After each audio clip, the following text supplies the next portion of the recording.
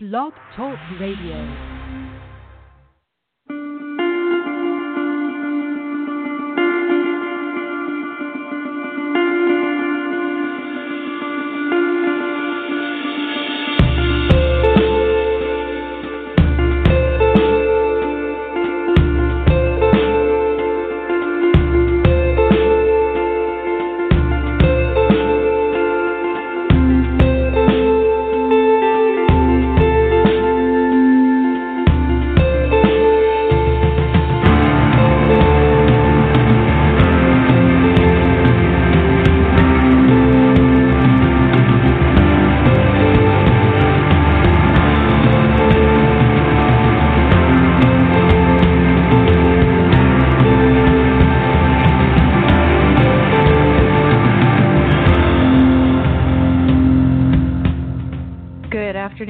This is the September 13th, 2017 edition of Don't Let It Go Unheard. And this is where we discuss news, politics, and culture from the perspective of the ideas behind American exceptionalism. I'm your host, Amy Peikoff, and welcome to those of you who are joining me live over here in the Blog Talk Radio chat room. I understand that it's a little bit sparse in there right now because I'm competing directly with Yaron Brook, who is speaking live from Paris right now. I guess he's finishing up his show.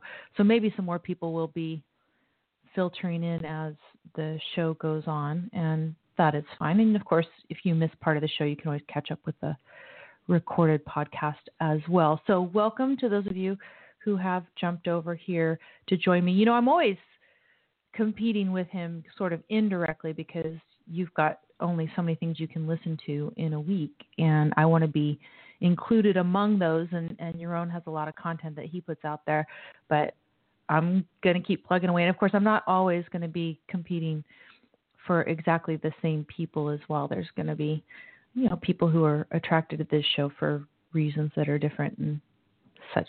So run over to the blog, everybody, don'tletitgo.com, and you'll see title of today's show, Reasons Plenty, What's at Stake When Ben Shapiro Speaks at Berkeley This Week. He's speaking actually tomorrow evening at UC Berkeley, and you may have seen some of the appearances that he's doing. We're going to talk about that and what he's discussed and what it looks like in terms of the conditions for his speech. Is he going to have some real police protection from the Berkeley Police Department? It looks like he's going to have at least somewhat decent protection over there, but it is crucially important that he speaks there, that he speaks on the topic that he's discussing, which is the inappropriateness of the use of force in the context of political discussion, political debate. In other words, why Antifa shouldn't be doing what they're doing, using force to try to shut down speech. So it's crucial that he go there, he speak, he say what he's good, says what he's going to say, and then also that I would say at least some people are made to see how wrong it is that a group like Antifa is trying to shut down events like this via force. How ridiculous it is. How someone coming up there and stating an opinion with which you disagree is not the equivalent of an assault to be countered by, self-defense force or whatever it is that Antifa rationalizes that they're doing. Like I said, I've got a whole list of program notes. There's other topics as well, but one of the main things to discuss is really, bring home to you what is at stake with this, right? What is at stake? Why is freedom of expression, freedom of speech so important?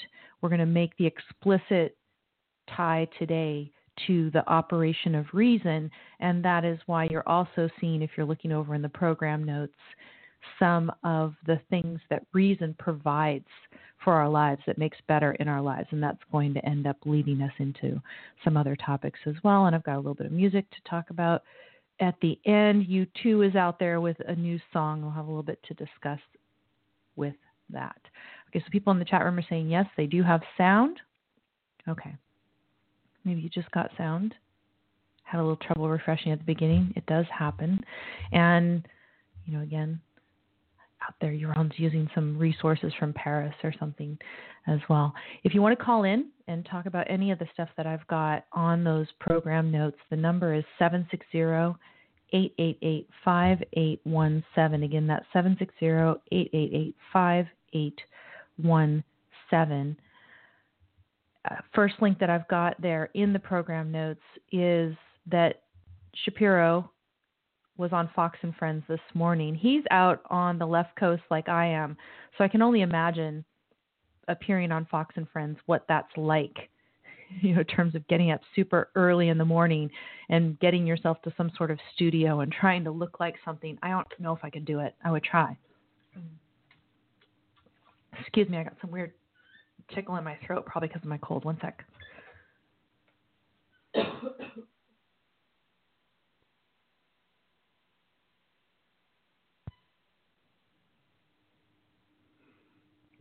Okay, sorry about that. I do got a little bit of a sore throat, nothing with a cold, so I will try to spare you crazy sound effects and things like that. I'll turn the microphone off and cough for a second now and then. Sorry. In any event, he goes on, and they have exactly the right idea over at Fox and Friends that this idea that Berkeley should be, quote, bracing, as a Los Angeles Times article, the headline put it, bracing for Shapiro's arrival, that counseling sessions are needed because the poor snowflakes at Berkeley who hear his message are going to feel that they don't have an adequate sense of belonging, or whatever it is that they put. So, first of all, he says, well, physically, of course, look how intimidating I am. No, he doesn't look physically intimidating, and I've met him, and no, he's not some strapping person. I think he keeps himself in okay shape, especially given what he does. But no, he's not a physical intimidation at all. All he's doing is he's going out there and he's making a very articulate case for some ideas with which most of the students at Berkeley disagree. They actually have to confront ideas that they disagree with if he comes there and speaks, and they decide to go to the lecture. This idea that anywhere on their campus there are some non-leftist ideas being vocalized. They just seem to not be able to handle it. Shapiro's quite funny, even at 3 a.m. or whenever it was that he had to do this. He says, as I've said before, if you feel you need counseling for my speech, as a result of his speech, he says, you probably need psychiatric care in some way. So I guess it's appropriate. But he says what he talks about in the speech is that violence in political settings is not appropriate. He said, usually you would think that's Civics 101. He says he also talks about the fact that in America, you're living in the freest country in the history of the world. There aren't people out there trying to stop you. If, for instance, you have a complaint, and I'm skipping down, if you see instances of racism and instances of sexism or homophobia or bigotry, all of us stand with you. You can name the instance, but you can't actually just sit there and blame America for all your problems. End quote from Shapiro. Now, again, this is quarterbacking from, he was there at 3 a.m. and doing this. But these leftists, they actually do believe that we are stopping them. We are setting up obstacles. Why? Because we don't want things like socialized medicine or other assorted freebies to be given out to these snowflakes. So they actually do see us as an obstacle in some way because we're refusing to be slaves, right? It's not all about, for them, it's not all about racism, sexism, homophobia, or bigotry. It's also about non-leftist ideas, non-totalitarian ideas, non-socialist ideas. And that's where part of the problem is. Now he says maybe they do want to hear about Antifa, but they just don't want to hear it from a conservative guy. And Shapiro says that's right. He says that, Antifa, actually in the hard left, have been calling him a white supremacist. They've been calling Shapiro a white supremacist. When, if you don't know Shapiro's background, he's an Orthodox Jew, and he was the number one target of the so-called alt-right white supremacist in 2016. Why? Because he refused to vote for Trump. He was a never Trumper. He didn't vote for Trump or Hillary, he says. So, this idea that somehow he's a white supremacist when he's been one of the prime targets of it is ridiculous. Now, he did speak at Berkeley last year, and there was no problem. But what has happened since then? There was Milo's appearance, and Antifa has been emboldened due to the lack of response from security and from the Berkeley police and stuff. So now when someone as rational and relatively mild as Shapiro comes, they feel, okay, they're going to go ahead and now try to shut him down too. This is how it goes, right? Milo, maybe you don't like Milo. There are some things about Milo that disappoint me.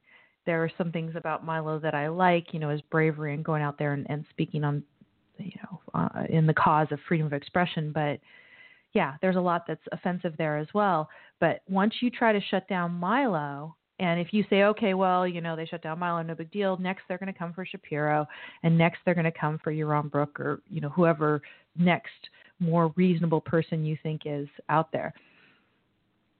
He says, this is quoting from Shapiro, one of the reasons it's imperative that conservatives go to Berkeley is to demonstrate that this is not going to be a fascist town run by people like Antifa. It's a free country.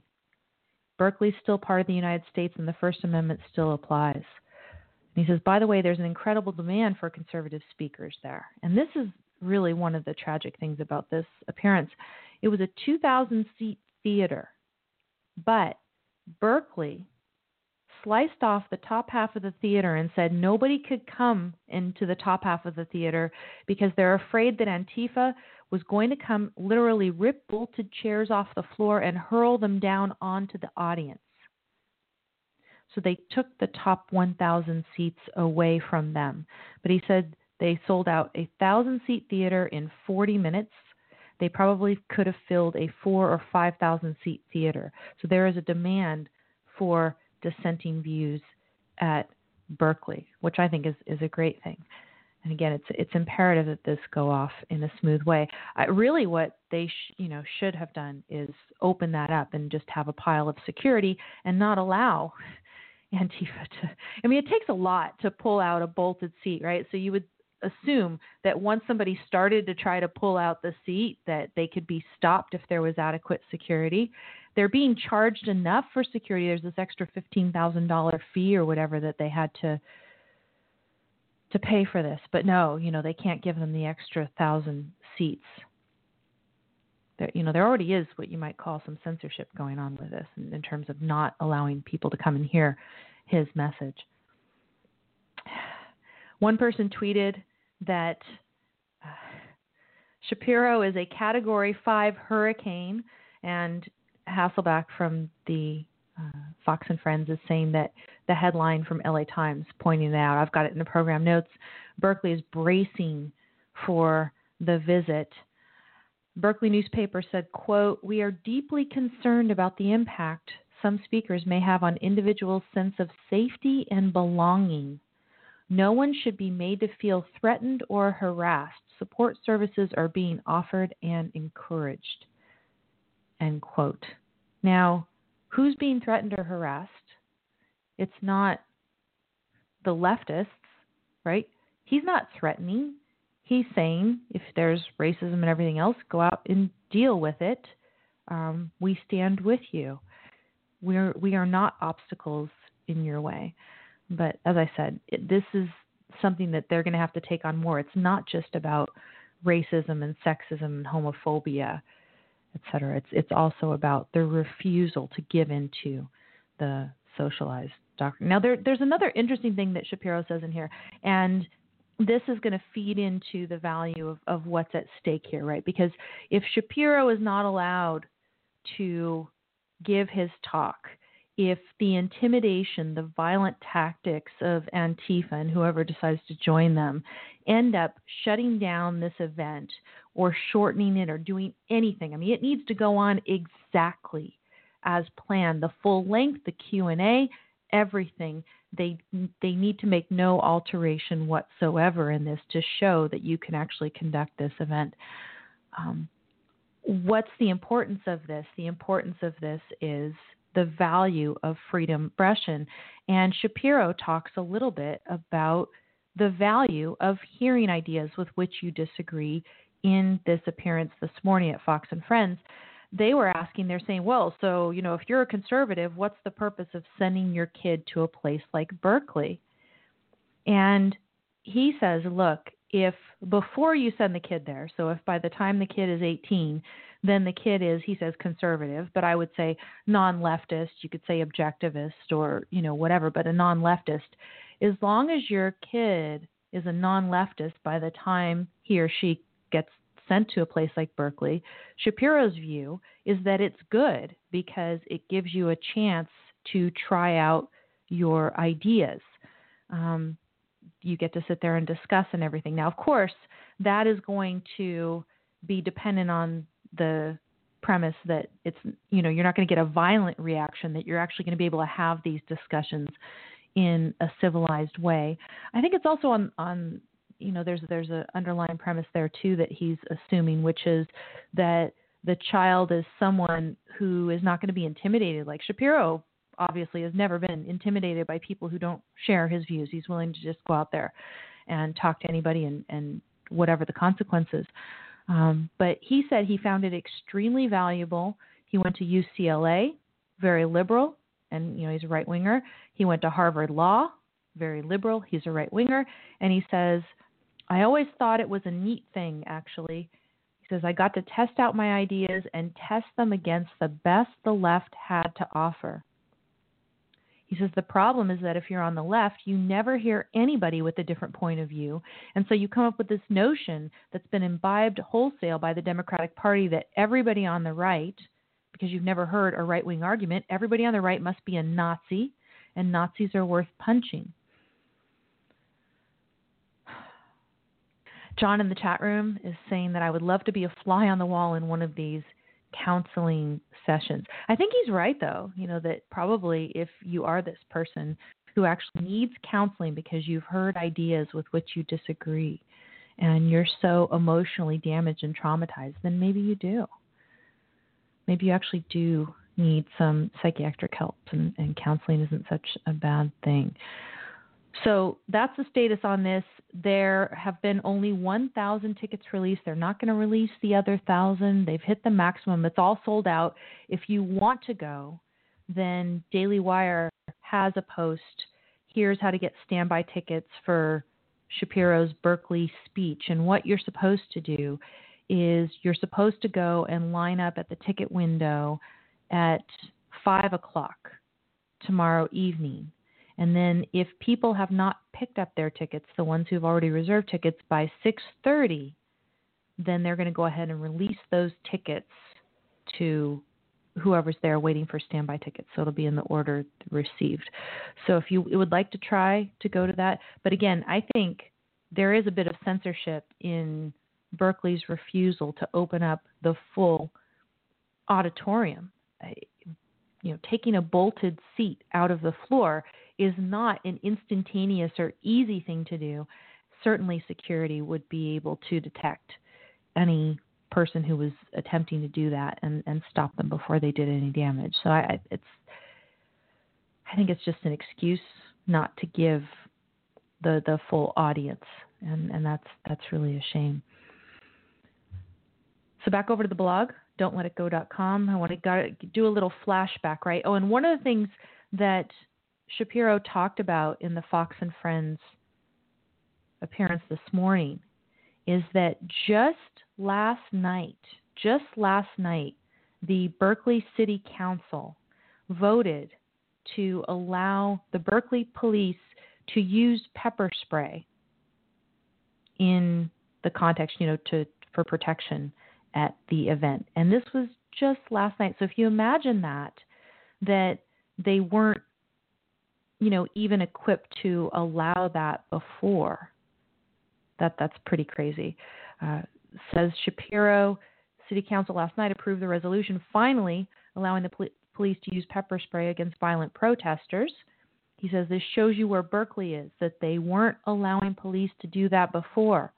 but they set up a cordon, apparently a hard cordon around the auditorium. They shut down 6 buildings, including the student union. They said there's going to be a very visible police presence. So I think this is good, because if you flash back, and we talked about this on the show, flash back to, I believe, August 29th. Let me go over to the Hot Air article. August 29th is when this was published. Maybe the statement was like the day before or so. The Berkeley mayor, and his name is Jesse what? Let me see. I remember it was Jesse. They're not saying his name. Oh, Jesse Arreguin, that's right. So he says, I don't want Berkeley being used as a punching bag. And I have to give you part of his statement because you just won't believe what he was encouraging back at the end of August. I don't want Berkeley being used as a punching bag. I'm very concerned, he says, about Milo Yiannopoulos and Ann Coulter and some of these other right-wing speakers coming to the Berkeley campus because it's just a target for Black Bloc Antifa to come out and commit mayhem on the Berkeley campus and have that potentially spill out on the street, Arreguin said, referring to militants who have also been called anti-fascists or Antifa. He says, I obviously believe in freedom of speech. This is quoting from him. I obviously believe in freedom of speech, but, it's always the but there is a line between freedom of speech and then posing a risk to public safety. That is where we have to be really very careful. That is while protecting people's free speech rights, we are not putting our citizens in a potentially dangerous situation and costing the city hundreds of thousands of dollars fixing the windows of businesses. End quote. I love how he throws in businesses there because he wants to get the right wing sympathetic to his comment by saying, oh, look, business is at stake. But if anybody, again, understands the real value at stake here, that we need to preserve freedom of expression above all of these things. And if you come out there with an adequate police presence, and if you actually allow the police to use at least pepper spray against violent protesters, then perhaps we can preserve this important value that is necessary for business and everything else. Because what is the value? The value is reason. And like I said, I'm going to talk explicitly about that in several minutes here. Now, Antifa is, of course, the risk to public safety. And here he is. You know, what is he doing? He was actually urging Berkeley to cancel these events. He was saying you shouldn't. Why? Because we don't want to spend hundreds of thousands of dollars fixing the windows of city businesses while I sit on my hands and not order the police to do their jobs, is the other implicit thing there. There's been stuff going around recently on Twitter and whatever about Berkeley being sticklers on parking tickets and jaywalking and all this stuff. But what do? They let Antifa run wild. They really better do their job tomorrow night. We're all going to have to be watching for the news to see what happens, because it's an important test case. Can someone who is calm and reasonable, obviously harmless like Shapiro, not inciting violence, right? Can he go to a college campus in the United States in the 21st century and just give a talk? And if people disagree, can they disagree in a civilized manner like we do in a country that is founded on reason, individual rights, the pursuit of happiness? That's the test that we have. But, here's the Berkeley mayor saying, yeah, let's give Antifa their heckler's veto. We know that they're going to try to riot. We know that they are. And why don't we just shut down the event so that we don't have to deal with the messy problem? Why don't we just let their threats silence the speech? I mean, it's no skin off his back. He doesn't agree with any of the ideas that are going to be said anyway. And I can't believe he thought that he could get away with saying things like that. So the council, I don't know what their structure is in terms of the council and if he had to participate in that or not, but it's good at least. Pepper spray. Pepper spray is somewhat of a deterrent, but how ridiculous that they couldn't even use pepper spray before this. So that's the one thing, the police presence. The other thing is UC Berkeley. UC Berkeley, as we've talked about before, is offering support and counseling for students offended by Shapiro's speech.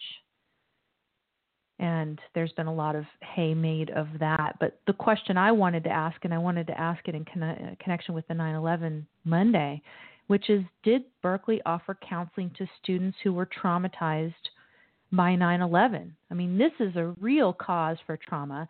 And I bet you, I mean, you'd have to go back all those years and look at the history, but I bet you that the explicit overture and the letter to the campus community offering counseling services was probably not nearly as emphatic for that as it was for this. It's really pretty revulsifying what they've done there. And as I said, LA Times, their headline, Berkeley braces for right-wing talk show host Ben Shapiro's visit. The word braces sounds like you're preparing for Category 4 or 5 hurricane to hit your campus. Now, there are people who are very, what I would call charitable. Charity is sort of a term that we use in academia, where you will look at the arguments made and the wording that someone uses by an intellectual opponent, you have an intellectual opponent, and you give the most charitable interpretation that you can. Here's the headline, and some people are willing to give this a charitable interpretation. The reason that they're bracing is not, because of Shapiro, but it's because they're worried about the fallout from Antifa. But there are ways that this headline could have been worded if that's what the Los Angeles Times meant. Especially in the day of Twitter, there is no excuse for not saying exactly what you want in a small number of words and characters. So they could have said, braces for reaction to right-wing talk show host Ben Shapiro's visit. Why couldn't they have said that? And in fact, if you read this article from LA Times, again, it's in the program notes at don'tletitgo.com, you will see that the thing that they're talking about most is all of the poor students are going to have to hear stuff that they disagree with. They do talk about the police presence and everything else, but then here is a letter to it's from the provost, Paul Alivisatos. I think that's a decent pronunciation given that I hadn't been exposed to the last name before. Alivisatos. He wrote a kind of a memo to the entire UC Berkeley community, and quoting from him, quote, "We are deeply concerned about the impact some speakers may have on individual sense of safety and belonging." We've heard this wording before. "No one should be made to feel threatened or harassed simply because of who they are or for what they believe." What it is that they are concerned about is people's reaction.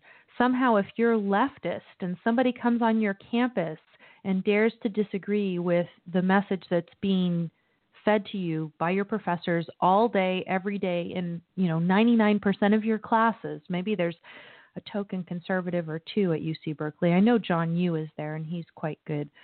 He's in the law school. You feel threatened or harassed simply because Ben Shapiro sits there and talks. And that's the emphasis of this article. So the idea that you're going to give a charitable interpretation to this headline and say, oh, what they really meant is the reaction. No, they are bracing because of Shapiro. They are giving, in this headline, the Los Angeles Times is giving credence to the idea that a conservative speaking is something that you need to brace for, that you could be actually hurt by having to listen to the ideas of a Ben Shapiro, et cetera. It is ridiculous. What I'd like to say to LA Times, and I have said in so many words on different posts on social media and stuff, is that every day when I go and read Los Angeles Times, New York Times, Washington Post, et cetera, I have to brace myself for outright attacks on my values. And for instance, the New York Times promoting socialism blatantly on its pages to the extent of publishing ridiculous op-eds about how sex under socialism is so much better. That's how disgusting it gets.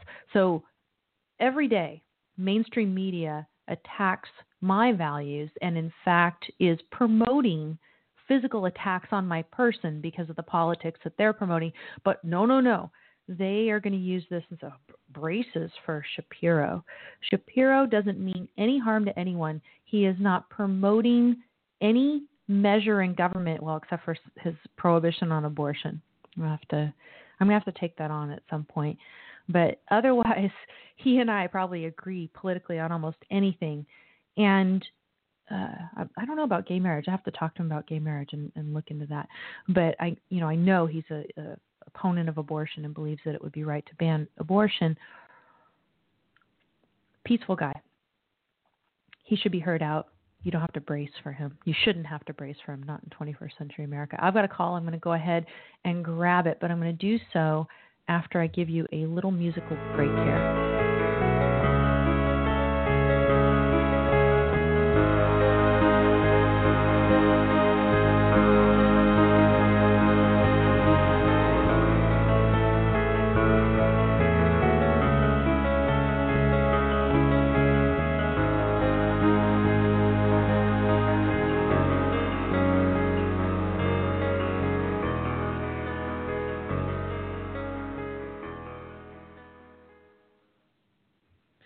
Okay, I'm back. And as I said, topic for today, reasons plenty. What's at stake when Ben Shapiro visits Berkeley this week? So far, I've just really been talking about the preparation, everybody girding themselves for the event and what they're saying it's going to hold. I haven't really talked yet about what is the connection between freedom of expression and the operation of reason, which is the plenty that I want to discuss as we go on. But before we move on to that segment, I want to go ahead and take the caller that I have waiting here. Hi, you're on the air. Who's this? Hi, it's Josh from New Hampshire. Welcome. How are you? Hi, I'm good. I wanted to call about the Antifa and the mayor. I saw an article saying that the mayor wanted to classify Antifa as a gang, and I've seen some things online about like petitions to try and classify Antifa as terrorists, which I think is a little bit worrying because of the Patriot Act and how then they could just the ramifications of that. But if your thoughts on if that's even necessary to classify them as a gang, or if it's just bring in the police and enforce, no violence, and then they will just go away, that they're just getting emboldened because of the lack of police action, and that's encouraging them to get more and more violent towards anyone. Yeah, I would say the lack of response in the past, of course, has emboldened them. I think also that the fallout from Charlottesville emboldened them, right? Because, in Charlottesville, it just so happened that the death of that poor woman was caused by the right-wing fanatic. But because Antifa also uses force, there could have just as easily have been a death caused by them. But, it turns out that everybody was somehow, letting Antifa smell a little bit like a rose after Charlottesville. And that, combined with the lack of police response with Milo and everything else, has made Antifa, emboldened and therefore also more dangerous. They're more willing to use violence and intimidation tactics. The calling them of, a gang and all this, and then what the implications would be for police power and Patriot Act and stuff. I've talked about a little bit of kind of my speculation and suspicion before that, why would this Jesse Argwin, the mayor of, Berkeley, want to be throwing this out there? And I think part of it is because the leftists sense that there might be a bit of sympathy in our country right now for actual limitations on freedom of expression. And there is, there's a bit of confusion out there about, do we really have to allow hate speech? And in Canada, of course, they have made vast headway towards banning all sorts of hate speech and even the use of improper pronouns when you refer to somebody who is exploring different genders or whatever it is that they're doing. You can apparently go to jail for this, and Jordan Peterson's been on the front lines of that battle up there. So people sense, some of the leftists sense, that Americans, if they're not thinking too clearly, could be receptive to limitations on freedom of expression. And if you can, as the mayor, the leftist mayor of UC Berkeley, if you can say, oh yeah, I'm Mr. Police and I'm a hawk-like tough guy, and I'm going to call Antifa as it is. They are thugs, and maybe it's worth calling them gangs and stuff. What rights of theirs you would actually be violating, you'd have to spell out a little bit more for me, Josh, because they're actually using violence and intimidation tactics. And, what rights should we try to preserve for people who do that? I don't know. But point being is that I think he is trying to say, yeah, they're really dangerous. And there's certain events that bring these people out, and maybe you should start to consider, for the sake of our businesses, shutting some of these speech events down, right? Yeah, I don't think that calling them a gang would violate any of their rights, but calling them terrorists could, with the Patriot Act, you could be held without a trial or being charged and stuff like that. Mm-hmm. Those things are ramifications on being quote terrorist, and then we're also if you're a domestic being terrorist, fuzzy. Can that happen? If you're a domestic terrorist, can that happen? I believe so, under the Patriot Act. Because I know overseas terrorists, they get them on the battlefield and then they can be held. But because we are not clarifying between terrorists overseas, because we are using this very generic term of terrorism and not actually saying, Islamic terrorism or, jihadism or something like that. We're using this tactic. And Antifa is actually using that tactic too of terrorism, but calling them terrorists.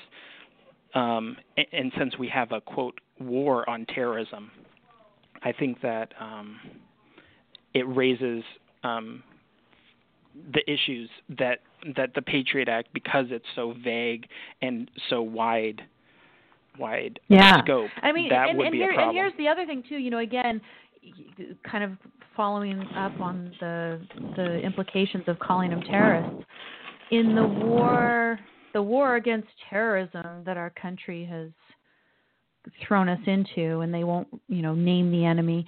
I loved people turning cartwheels trying to explain, by the way, that Trump didn't use the words Islam or jihad anywhere in his whole speech on Monday. People were saying, well, they expected him to, and he never does the expected, and he was just keeping everybody on their toes. It's like, no, if you have a moral obligation to do something, it doesn't matter whether it's expected of you or not, you do it. He had a moral obligation, I think, to do it on Monday, and he reneged on his obligation. But anyway, point being is with terrorism, right? If you're in this war on terrorism, what have we done in the past when we were in a war with terrorists? We have, as Americans, given up some of our freedoms. We have an NSA that's out of control, that's engaging in bulk surveillance without probable cause, without particularized suspicion, no warrants required. And that continues to go on no matter what they say about Snowden's revelations and the effects and everything else. There's maybe a tiny little dampening effect due to everything that happened post-Snowden. But until we get that Supreme Court ruling that puts all this stuff back under the Fourth Amendment, we are still at the mercy of the legislature, and the legislature hasn't given us hardly anything in terms of, curbing the NSA's power to monitor us without a warrant. So that's a huge thing. And so I think if you call these people domestic terrorists, one of the things, again, Argwin was explicit about this. He wanted Berkeley to cancel the events. He wanted Berkeley to cancel Ann Coulter, Milo, and probably also Shapiro, because it's better to do that than have hundreds of thousands of dollars of damages from these gangs, these terrorists, whatever you want to call them. and, police, law and order, safety, whatever's required for your safety, as Trump said in his speech on Monday, right? I'm going to keep you safe no matter what it takes. What it takes for these guys is a totalitarian police state without Americans having their rights to freedom of expression, privacy, whatever else. They're willing to sacrifice any of that for so-called safety, right? Yes. I mean, that's my sense. That's my sense that, and I remember when some of, I think Washington Post had an article saying, Antifa is a gang, they're terrorists, and some of these left-wing, Oregon or whoever is willing to call them that. I don't trust their motives, not a single bit. They're doing it in order to say, we need to shut down freedom. Yeah. I mean, you can tell me if I'm wrong, but I'm being very pessimistic. No, I agree. I just wonder. Yeah, I'm not sure about the motive for trying to classify Antifa as a gang. I did see right before that a big push to try and classify them as terrorists, but and I think there's a petition, and they're supposed to the White House is supposed to give a response to a petition that has over 100,000 things, and I think they were up over 200,000 last time I looked, and so they should be saying something about it, but which I don't think that they would classify them as because of the issue of having a war on terrorism. But I don't see why he would be pushing for them to be classified as a gang. But I don't even necessarily think that's necessary. He could just enforce no violence. No, you don't exactly. Need to classify them as a gang. This is the thing, right? I would be very skeptical. First of all, if the police just did their jobs, then this would never get to a point where you would even think about Antifa doing things that are tantamount to gang activity. They would have been shut down and told that they are not going to get what they want. They're not going to be able to stop these conservative speakers from speaking, right? If they can't get what they want using their tactics, then eventually they will stop. But unfortunately, they have been emboldened, enabled, reinforced at every step all over the country because of the local authorities not doing what they needed to do to preserve this tremendous value. It's quite sad, actually. So, yeah. Let's hope. Let's hope tomorrow. I mean, we're all going to be watching, right, to see what happens tomorrow. Yeah, absolutely. Okay. Well, thanks for taking my call. I thank you for your call, Josh. I don't know if it was the first one. It was, right? Yeah. Yeah. So I appreciate it. I just messaged you online. Yeah. Excellent. So hopefully we will talk again. I do have another call, someone who just put the question icon on. But what I want to do is I want to get a little bit into the substance of what's at stake here, and then I'll go ahead and take your call. So if you can wait for a few, that would be wonderful. What is at stake, right? Freedom of expression. Yes, well, freedom of expression is important, and we might say, well, we need freedom of expression in order to achieve change, political change, cultural change. Those of us who see ourselves on the forefront as intellectual activists of some kind, trying to promote better ideas so that, of course, you can just in general help people's lives be better and happier. This is a goal of mine, but also to eventually lay the groundwork for political change here, abroad, all over the world. We got to convince people of the right ideas. You can't do that unless you can express yourself, unless you have freedom of expression. However, free speech is not just about politics. That is not all that is at stake. And that's really the thing that I wanted to get across in today's show, that that's not the only thing that's at stake. And so what I want to do, I have sung the praises of Ankar Ghate a number of times, most recently because I read an essay of Ankar Ghate that made me able to do a job that I have for helping to adapt Atlas Shrugged into a graphic novel. I had a very long speech that I needed to condense, and Ankar Ghate wrote an essay about what are the dramatic purposes of that speech within the context of the novel. So essentially what had to be included in my, I took this speech, it was 60 pages long, and I took it down to 12 and a half. That was a vast job, and Ankar helped me do it. But on any topic, whenever I've heard him speak, he's just clear. And you want to know, okay, for reason, our faculty that allows us to survive, and, again, I've talked about this on some recent shows.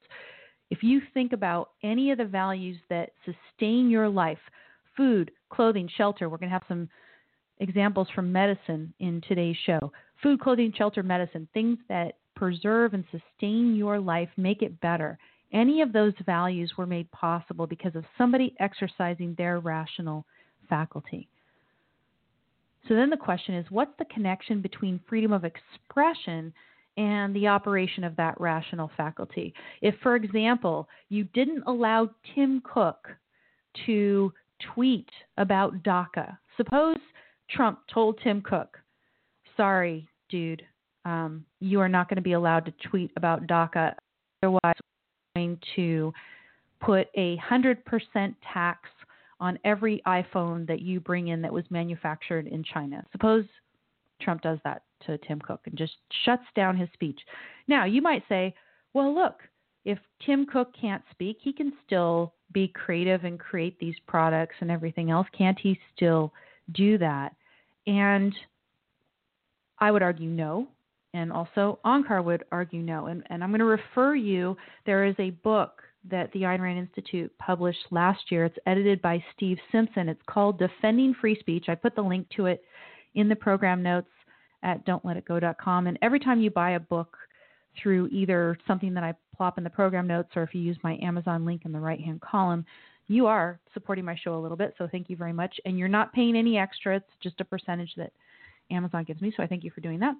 This is a pretty cheap book, so it's not like I get a lot. But let me tell you, Ankar Ghate did an interview, and he was asked in that interview, why is the right to freedom of speech such a crucial value? What is the importance of this?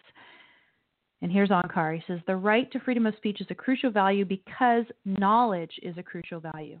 Knowledge is power. It gives one the ability to achieve the goals which further one's life.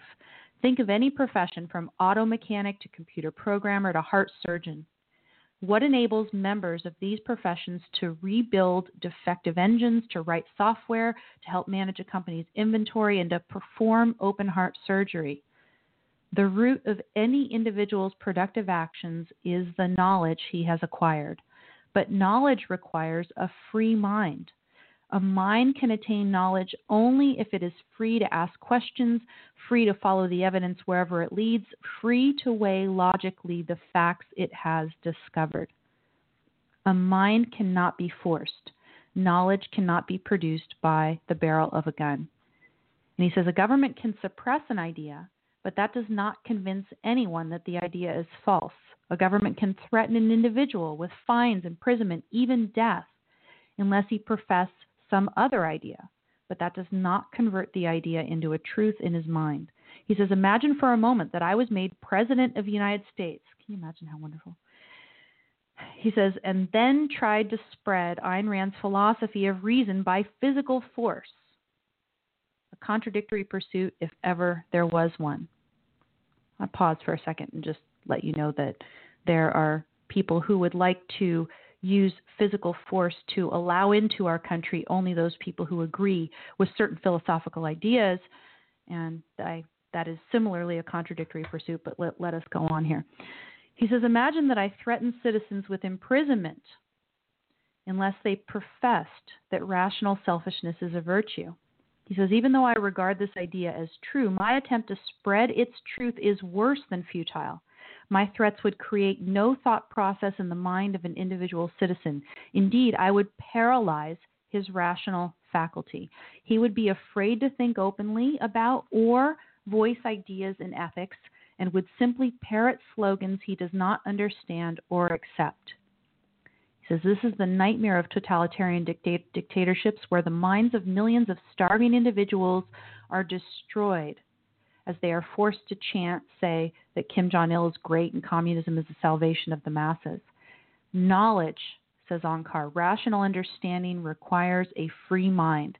Such, in essence, is the foundation of an individual's right of freedom of thought and speech. And then a necessary implication he goes on to say is that freedom of expression protects a mind that reaches falsehoods as well, even evil, irrational falsehoods. If you have the right to exercise your mind, it necessarily includes the right to choose not exercise it. Skipping down, he says, notice that an individual uttering the most vicious falsehoods does not infringe on anyone's rights. If someone declared that Asians are more morally corrupt, and he says, I'm half Indian, that person, he says, neither picks my pocket nor breaks my leg, in Thomas Jefferson's memorable words. Such an individual does not interfere with my liberty. I remain free to think, to express my thought in material form, and to ignore his falsehoods or oppose them with better ideas if I so choose. End quote from Onkar. And that's really the message that you need to tell the snowflakes at Berkeley, that even if Ben Shapiro is wrong in what he's saying, which he's not, because what Ben Shapiro is saying is that it's wrong to use force in this context. He's saying, don't use force against me because of ideas that I express. And they're saying, well, you're initiating force against us. So it gets comical at a certain point. They are nonetheless free to think, to express their thoughts, their ideas, etc. They don't need counseling. They don't need any sort of special protection or anything else. The ones who are violent, Antifa, they need to be told in no uncertain terms that that's not going to be allowed. Shapiro is coming there. He is speaking his mind. He's not inciting violence. He's not violating the rights of anybody else. He is discussing ideas. Imagine that. Just discussing ideas on a college campus and having, a rational discussion, accepting questions, having a debate with some of the questioners. Let's just have that. And instead, what do you have? You have Antifa. They are set on shutting it down with violence. What I've called this in the past, and I think the term is perfect, is vigilante censorship. That's what Antifa hopes to do. Groups like Antifa, they are upset that UC Berkeley, the institution, the quasi-government institution of UC Berkeley, is allowing this event to go on. They are upset that the mayor of Berkeley, with whatever jurisdiction that he has, didn't actually shut it down. Yeah, he sort of encouraged Berkeley in a statement to give in to the heckler's veto, but Antifa would want them to do more. They want actual censorship. They think that censorship with respect to ideas like Shapiro is proper. They think government should come in and use force and stop Shapiro from speaking. And because they haven't gotten that, they think they are justified in going in and doing the job that they think government should do. They are engaging, again, in what I call vigilante censorship. And we need to not let this tactic succeed. Maybe we call it the vigilante's veto instead of the heckler's veto. Some people are calling it the rioter's veto as well. But that's what they are attempting to do, vigilante censorship. And what they are, what their enemy is your mind.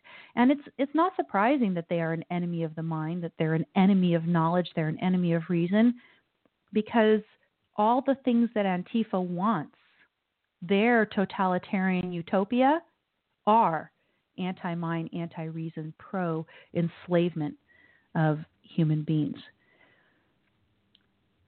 So as I said, reason's at stake. The functioning of the human mind is what's at stake at Berkeley. And what we're going to talk about in the next segment is some of the plenty that reason provides, that we have reason to celebrate. Look at all the wonderful things that reason makes possible, just to give you a more value-oriented connection to that. I'm going to take a call first before my next break. Hi, you're on the air. Who's this? This is John Roberts. Oh, great. Thanks for calling in. How are you? I am great. How are you, Amy Peikoff? I'm doing pretty well here. I'm looking forward to seeing what happens tomorrow, and I'm pretty excited that Ben Shapiro's out there fighting the good fight the way that he is.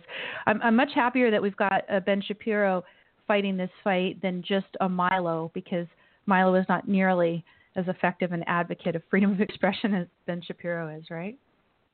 Well, going back to your previous caller, the idea of classifying Antifa or anybody else who's indulging in violence in the street, or more specifically in this case on college campuses, we don't need to go down that path of labeling them as terrorists. We need to be getting away from that's not essentially what they are about. They are spokespeople, not really spokespeople, but they are acting from the ideas that they have learned in universities, or they're being put out by the universities. Yep. And once again, we need to be addressing the essential, which is the ideas. And just on the assumption that many of the members of Antifa were, in fact, students, I made a call to Lamar Alexander's office last week and put forth a suggestion, since I had done a little research, and I saw that the only restrictions applying to financial aid regarding students committing crimes had to do with drug charges. Some change be made in that regulation, law, whatever it is, such that any students receiving federal financial aid that are convicted of a violent crime should be under the same restrictions as drug law restrictions. I can't believe that they would give financial aid to people who've been convicted of violent crimes. That's really been happening? There's no restriction on it. Now, maybe there's something I don't know about or couldn't find about, but when I looked it up, all right, honey, that's it for today. I'm sorry. I could not find anything listed except drug charges. Okay. Well, I mean, yeah, that would be an important amendment to make. Of course, I would love it if our government would get out of the racket of inflating tuitions all over the country anyway by giving all of this federal financial aid. I mean, it's not a proper function of government anyway. But yeah, if you're going to do it, yeah, I know you agree with me. I just got to state it explicitly for people who maybe aren't familiar with this show or the views that I express. But yeah, if you're going to do it, certainly you would want to at least put that restriction on. Wow, I'm surprised it wasn't there. So that's good for you that you did that research and suggested. Have you heard any response from the office? No. Matter of fact, I also called, I'm sorry, I always mispronounce his name. I think it's Congressman Christoph for this area. But they actually were more receptive and interested in what I had to say than Lamar Alexander's office was. But, no, I gave my name and address and everything, and the phone number if they wanted to get back in contact with me. But I don't have much confidence that any politician in existence today is going to act very much on principle. And this idea of some petition regarding labeling Antifa or their like as terrorists is just another example of that. But there's certain things that can be done to tweak the system. You know, it's my opinion that many of these people are students, and they may still retain some ability to provide for themselves in some way. But the longer they stay in college, the more that ability disappears. I mean, what Shapiro was saying, Shapiro on his appearance this morning on Fox and Friends, he said, as long as you are non-leftist by the time you go to a school like UCLA, UC Berkeley, Harvard, whatever, as long as you're non-leftist before you go there, then what you get is a great trial opportunity for your ideas. You know, you can test out your ideas and your ability to defend them and think through them and everything else. However, if you are not, already kind of set in a non-leftist framework, by the time you get out of that university environment, your brain is mush. You're going to be a total entitled, sniveling snowflake leftist. It's terrible. And I see them as well on that road if they're to the extent that they actually will follow their professors' if not explicit instructions, but implied ideas that it's okay to go out and commit violence against others, to shut them up, then they are probably to the point where they would be scared of losing that financial aid and might think twice before they actually put that hood on.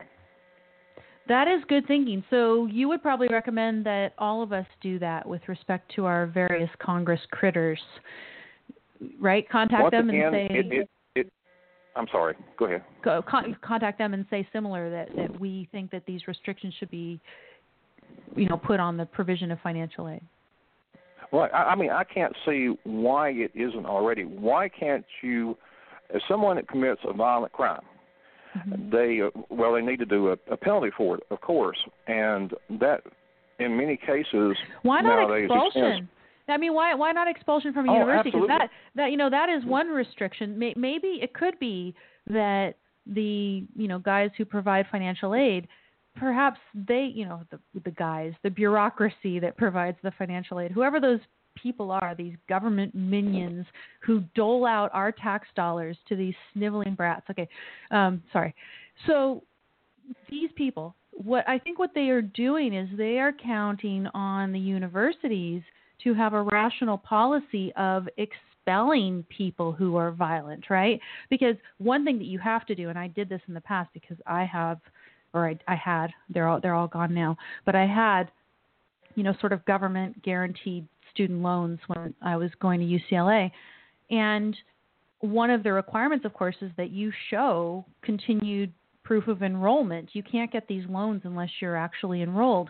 And you shouldn't be able to be enrolled if you're violent. So it could be that the restrictions are implicit in that. But if the universities are not doing their job, and we saw, for example, when there was actual initiation of force when ARI people went and spoke at UCLA Law School, and some of the people, some of the students came up and actually just shoved a whole bunch of books off of a table physically, just came up and knocked a whole bunch of books off.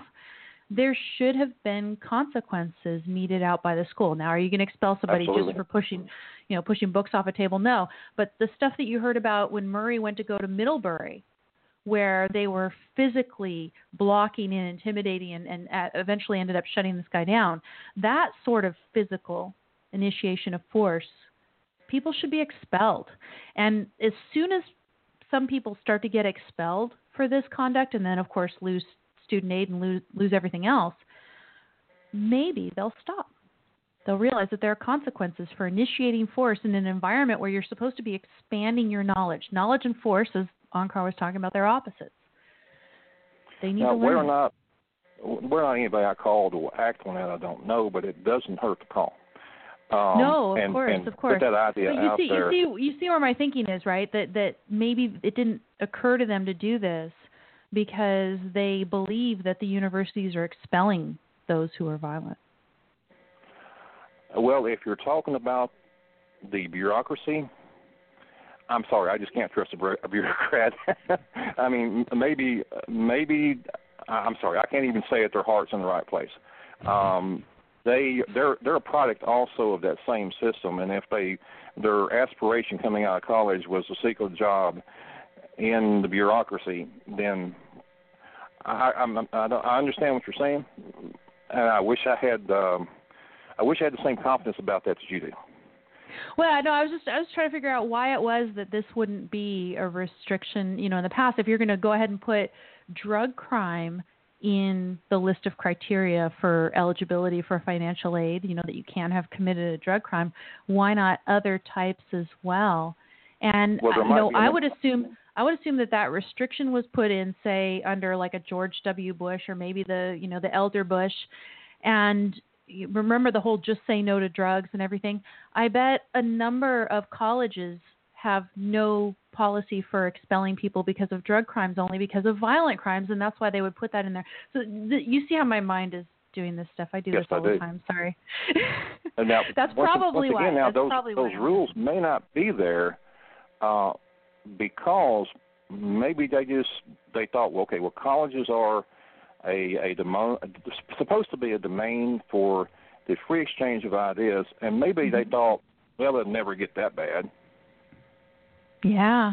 Well, I mean, they had the 60s, and there was violence in the 60s as well, so not so much. But I think they thought that the campus rules, the expulsion and stuff would handle that, but maybe not. Anyway, it's going to be interesting. Let us know if you do get a response. I want to go ahead and go on to the Certainly.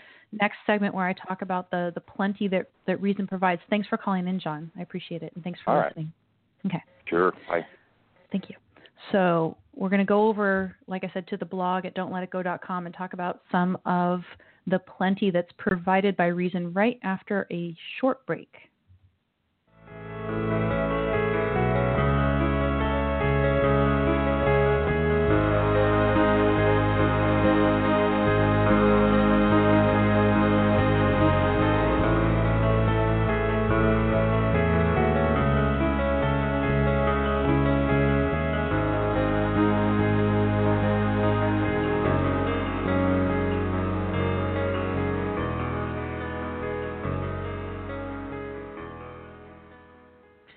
Okay, everybody, I am back. So welcome back to the show. We've got a little ways to go, and I'm going to finally cash out this full argument because I'm saying, what is at stake? Why is freedom of expression, which is on trial tomorrow night at UC Berkeley, why is it so important? Is it just about politics? Now, politics, of course, is quite important, and we're going to talk about one issue that's coming up right now in politics that you should be very concerned about. The Democrats are pushing for socialized medicine. Why? Because they have an opening. So politics in and of itself, discussion about politics, keeping that free and open and not censored and not subject to vigilante censors or government censors, this is a very important thing. But the other thing, as I said and quoted heavily from Onkar's essay in Defending Free Speech, his answer in Defending Free Speech, the connection. It's the connection between knowledge and speech.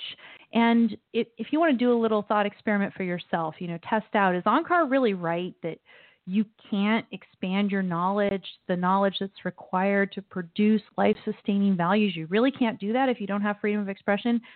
What I can tell you, for example, just going out there and formulating my thoughts about the immigration debate. This is, again, what's my profession? My profession is the expression of ideas and trying to teach and spread ideas. I have seen my own thinking get clearer each time I wade into debates like that, like immigration. There's another debate within objectivism called open objectivism. And every time that thing comes around and I have to hit it again from a different angle or formulate something, my knowledge expands, my understanding expands, my ability to deal with it and be confident in the rightness of my view expands. My willingness to go out and take action on the basis of my belief expands. So I can, and you guys can, sort of in every area of your life, think about this. You've heard probably a million times that teaching, if you teach any subject under the sun, that you will understand it better. I had this experience. I was really good at economics in my undergrad. I ended up not majoring in economics, but I had started that way. And I had a couple students in my class. This one class I was just acing, and it was really easy for me. A couple students who said, "Hey, will you teach us this before the exam?" Even though I'm taking the class along with them. And we'd have these little sessions, and I'd get up and chalkboard and teach and everything. And I knew it so much better after one of those sessions than before. Every single time my knowledge would solidify and get better if I was teaching it to somebody else, explaining it to somebody else, having to argue or debate with somebody else. It is indispensable to be able to express ideas in order to gain and refine knowledge. Ask questions. If you can't ask questions, why this and why that and why everything else, if you feel intimidated because certain things must not be questioned, you will not expand your knowledge. So there it is. Now, what is it that knowledge and the reason that we use in applying our knowledge. What is it that it makes possible? I've just got a laundry list of a few, it's kind of random because it's all in the news in the last couple of days, but there's some pretty awesome stuff in the program notes. Like I said, go to the blog, don'tletitgo.com, check it out. First one I got in an email, a link in an email from LinkedIn today. So that's a credit for that one. A story from BBC News. Zika virus used to treat aggressive brain cancer. Remember the Zika virus that has caused encephalitis, I think it's where the microencephalitis or something, where the brain of the baby of a mother who had the Zika virus, the brain is too small, the head is too small. Someone got the brilliant idea that because Zika attacks brain cells, that maybe Zika could be used to treat brain cancer. And it turns out to be a very smart thing to do. It turns out to have shown quite a lot of promise. In a child's brain, there are still, in a fetus brain for sure, there are still a lot of brain stem cells that are active, healthy, of course, brain stem cells, normal as part of the development of a fetus and child brain. But as we become adults, there are, we could all say unfortunately, right, very few stem cells in the adult brain. And so Zika, because it targets those brain stem cells, is very narrowly targeted against the cancer stem cells that would appear in an adult brain with, the different prevalent dangerous kinds of brain cancer. So in an adult brain, the predominant stem cells that might be hanging around in a brain that has cancer are cancer cells. Zika will target those specifically, and it seems like a very promising treatment. They're saying that it's going to be about 18 months before they can do human trials. It's been extremely successful on mice brains. So that's amazing and wonderful, and it's something that reason makes possible. Perhaps Zika, it's thought of as this horrible, dangerous thing, and you should be allowed to question and say, okay, here's this thing that's very dangerous in one context, but what if we used it in a targeted, limited way in another context in order to treat cancer? In a totalitarian dictatorship where Trump is going to keep everybody safe, right? Maybe he doesn't want to hear anything about experimenting using the Zika virus. All he sees is he's not thinking in concepts even. He's got this picture in his mind of little kids with shrunken heads and stuff. And, oh, no, not Zika. You can't use that. And he wouldn't give permission. In a free society, you can do that. Another implication of freedom of expression is, like I say, political. Politics is important. When you think of a medical innovation like this, Zika virus used to treat aggressive brain cancer, I have no idea what it would cost. I do know that they were saying in the article that they were going to tweak the virus a little to make it not quite as aggressive so that, maybe even if sometimes it's targeting healthy stem cells in the adult human brain, there's not going to be as much collateral damage from it, et cetera. So maybe there's some significant expense there. Will that be made available if we have socialized medicine? Will this treatment for cancer be made available if there is going to be socialized medicine? And sure enough, that is what we have the leftists advocating for right now in our Congress. The Health 202, this is from the Washington Post, single payer pushes the healthcare debate decidedly leftward. For months, this is a Washington Post article, as I said, for months, public debate over the future of U.S. healthcare system has been focused on one theme, the inability of Washington Republicans to repeal and replace Obamacare, a vow they made incessantly on the campaign trail. That narrative may not predominate much longer as single-payer legislation takes left stage today. Single-payer, in which the government would pay for almost all medical bills, quote, is where the country has got to go, end quote. And who is that? Of course, it's Bernie Sanders. He said this in an interview at his Senate office. Again, quoting from Sanders, right now, if we want to move away from a dysfunctional, wasteful, bureaucratic system into a rational healthcare system that guarantees coverage to everyone in a cost-effective way, the only way to do it is Medicare for all, end quote. So yeah, Sanders is seeing the opening created by the lame Republicans, the Republicans who cannot agree that, and I put a tweet out here to this effect because CNN was putting something out there C-SPAN was putting Sanders all over the place, and Sanders is saying, the Republicans have no credibility on health care anymore. And what's my answer? Maybe not. Why? Because they're not willing to say that health care is not a right. Republicans are not willing to say that health care is not a right.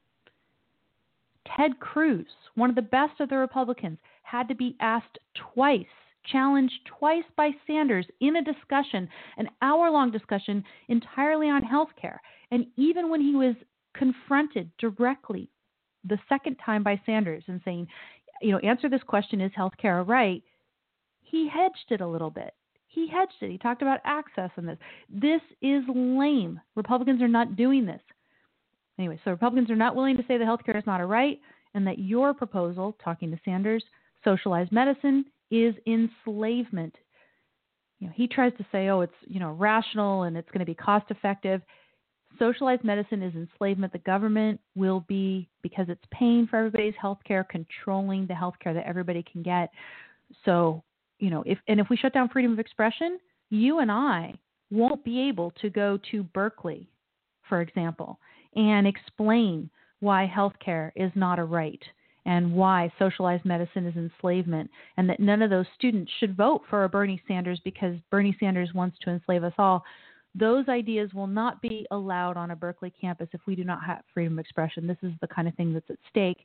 And by implication, also whether we're going to have access to wonderful treatments like a Zika virus, previously virtually untreatable aggressive brain cancer.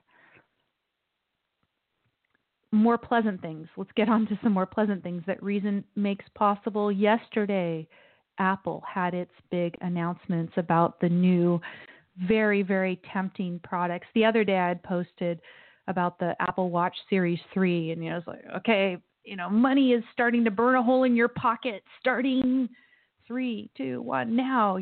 Everybody wants these things. The iPhone 8 looks, of course, beautiful. These phones always look beautiful. But what else about it? A tremendous upgrade in the camera, for example. They have this virtual reality thing that they're going to be bringing in, this portrait lighting technology that they have. They said the most durable glass ever, front and back, color-matched aerospace-grade aluminum band, space gray, silver, and gold finishes, of course, water-resistant, dust-resistant, just a beautiful precision piece of technology.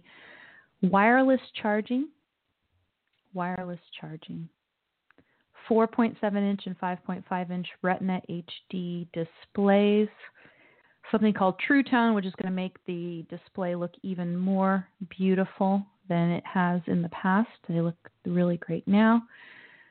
Dual domain pixels, a great view of the screen from almost any angle as well. In some ways, that's good, right? In other ways, sometimes you want privacy as to what you're looking at on your little phone. So you don't necessarily want everybody to have a great view from any angle. You kind of want to turn it sort of away from people a little bit. If you're looking at something, maybe it's a message from a friend and you don't want everybody in the world to be able to read it or whatever. So it's a double-edged sword. It is, it's nice to be able to view it from every angle, but that gives you less privacy as well if you're out there in the world looking at your phone. 12-megapixel camera, larger, faster sensor, new color filter, deeper pixels, optical image stabilization for photos and videos. This all sounds beautiful, and these come out of the minds.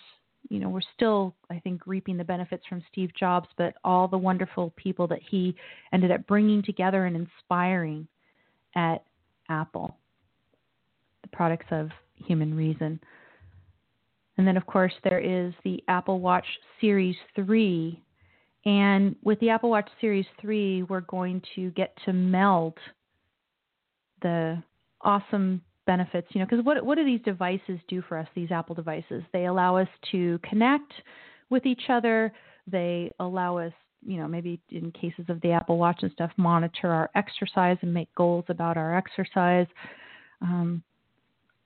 to stay connected on social media, to take photos, to listen to music, all the wonderful things that these do.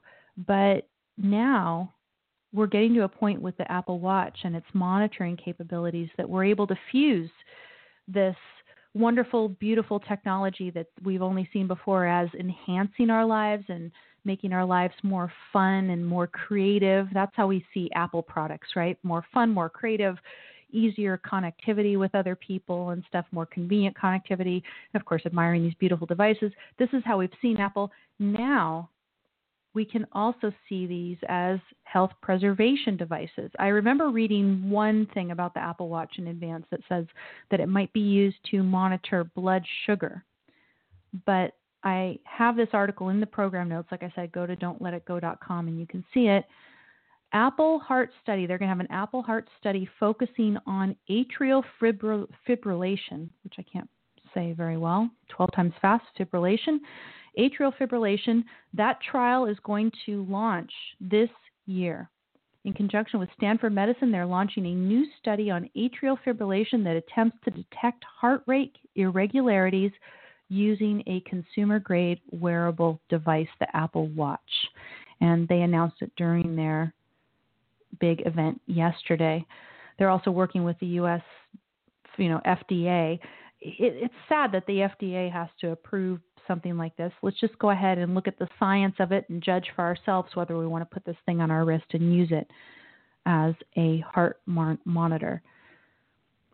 Anyway, atrial fibrillation, they say, is the change in the normal rhythm of the heart characterized by irregular beat, which is generally imperceptible by the sufferer. The disease is associated with a significantly higher rate of heart failure, stroke, and is linked to dementia as well.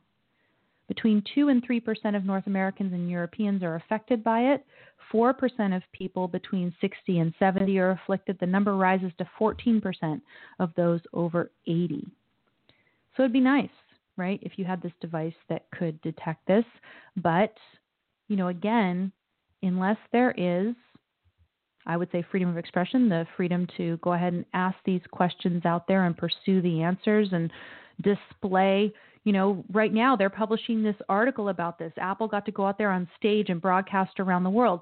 What if the FDA said, oh, we don't want you potentially putting this valuable medical information in the hands of citizens because we want to socialize medicine and we want to choose whether we're going to allow people to even know that they need treatment for conditions like this. We don't want them to have this watch, right? You can imagine how this goes. As it stands now, we have freedom of expression. It's a freer country. We don't have socialized medicine. We need to keep it that way. This is part of what's at stake at Berkeley tomorrow.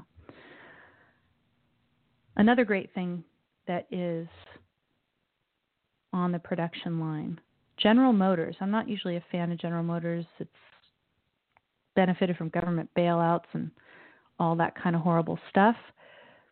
First self-driving car is ready for production. So the technology of a self-driving car, whatever you may think of that, pro or con or whatever, I think it has a potential at least to add a lot to human life. It would be wonderful in Los Angeles traffic in particular to have a self-driving car that would sit there and do the brake, gas, brake, stop, go for you, instead of you having to do that and be very frustrated, and this repetitive motion can't be good for anybody's body. You could just sit there and read a book and take your mind off the traffic. I could prepare for my show while I'm sitting in traffic. Whatever it is I want to do, drive a car in monotonous, mind-numbing traffic. That would be wonderful. Another thing that reason makes possible. Here's something a little more frivolous. Rob Abera, by the way, sent me that last one, and then also this one. Nordstrom Nordstrom is deciding to open a concept store that has no inventory. No inventory at all. So I guess you go there and you try things on, but you can't buy them there. You then buy them online, I suppose. So it's catering. They're trying out different business models, catering to people who just want to go to a store to try the thing on, and then they want to go ahead and buy it online, I guess, thinking they're going to get a better deal there, etc. They're trying out this concept. Can you even ask these questions and try out new concepts if, for example, you've got a Donald Trump running around, and he has done this recently, intimidating everybody, oh, you shouldn't be able to buy things online because you might get them without having to pay sales tax. And if you didn't have to pay sales tax, then you're ripping people off, the people who need sales tax in their coffers for whatever reason. You're ripping them off. Would Nordstrom even be able to experiment with ideas like this? Go out there and take surveys about whether this would be potentially successful before you even decide to open your doors like this. Could they do this? Could they throw those ideas out there and test them and, poll test them and all that stuff if the government says, look, you just can't explore certain ideas because you're going to be depriving sales tax coffers or whatever it is. So again, another benefit. There's all kinds of countless benefits that reason is making possible for around you all day, me being able to sit here as well and talk to you guys. Now, what are we in the chat room? I'm running over here. Death panel has decided treatment costs too much for that. Let them die in the street. Yeah, for the people who have the atrial fibrillation, sure, maybe the FDA would rather that than people actually be empowered and know that they might be at risk and go get the treatment that they need. Like I said, same for the Zika virus out there. Cutting costs. Yeah, the government, if the government is going to be paying the bill, it's going to want to cut costs at any price. Other things in the program notes, we've got a lot of people are out there commenting on Hillary's new book. And one of the most embarrassing things for her is that she has in print in her book, What Happened, a complete misinterpretation of what 1984, George Orwell's 1984 was about. She tries, and maybe it's deliberate, maybe she wants to rewrite what 1984 is, Big Brother newspeak style, the Minitruth style, right? The Ministry of Truth. Maybe she wants to rewrite what that book means in that style, see if she can get away with it. But she's trying to say that you need to have the freedom to listen to the authority of government figures, and that's one of the things that were at stake in 1984. The freedom to listen to the authority of government figures. It's ridiculous. So thanks, Tim Sanifer, for tweeting that out there. I have one article that you can just look at as a follow-up from our discussion last week about the irrationality in the wake of the hurricanes, Harvey and Irma.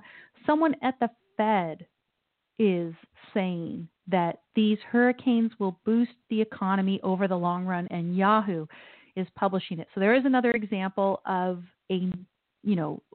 people in our government and also another mainstream, or at least a main online outlet, Yahoo, putting that fallacy out there in the world still today, 21st century. And then we also have some good news. Macron in France is facing a protest because the labor unions are not happy that he wants to cut back on regulations of businesses. Why? Because if you cut back on regulation, there are more jobs. It's good for the economy, but labor unions don't like it. I've got an example of one of my tweets to our dear leader. Yesterday, Trump actually implied in his tweet that only those people who have, quote, access to him may properly criticize him. If you're criticizing him and you don't have, quote, access to him, then you shouldn't be doing it. That's pretty scary. Go ahead and check that out. Good news, the House has voted to curb asset seizures, asset forfeitures, which is wonderful. And that's despite the fact that Jeff Sessions had wanted to bring asset forfeiture back, so good for them. And a little bit of Sandra Boynton. Finally, I've got U2. You will see why U2 is U2 when you look at their live performance of their most recent song. I happen to prefer the Jezebels version of this sort of melancholy romantic song. Theirs, the Jezebels, at least has an implicit happy ending to it, whereas U2 is, you're the best thing, but I'm walking away. Anyway, check those out. I'll talk to you guys Friday, 3 p.m. Eastern Time, 12 noon Pacific. Thanks for listening, and I'll talk to you then.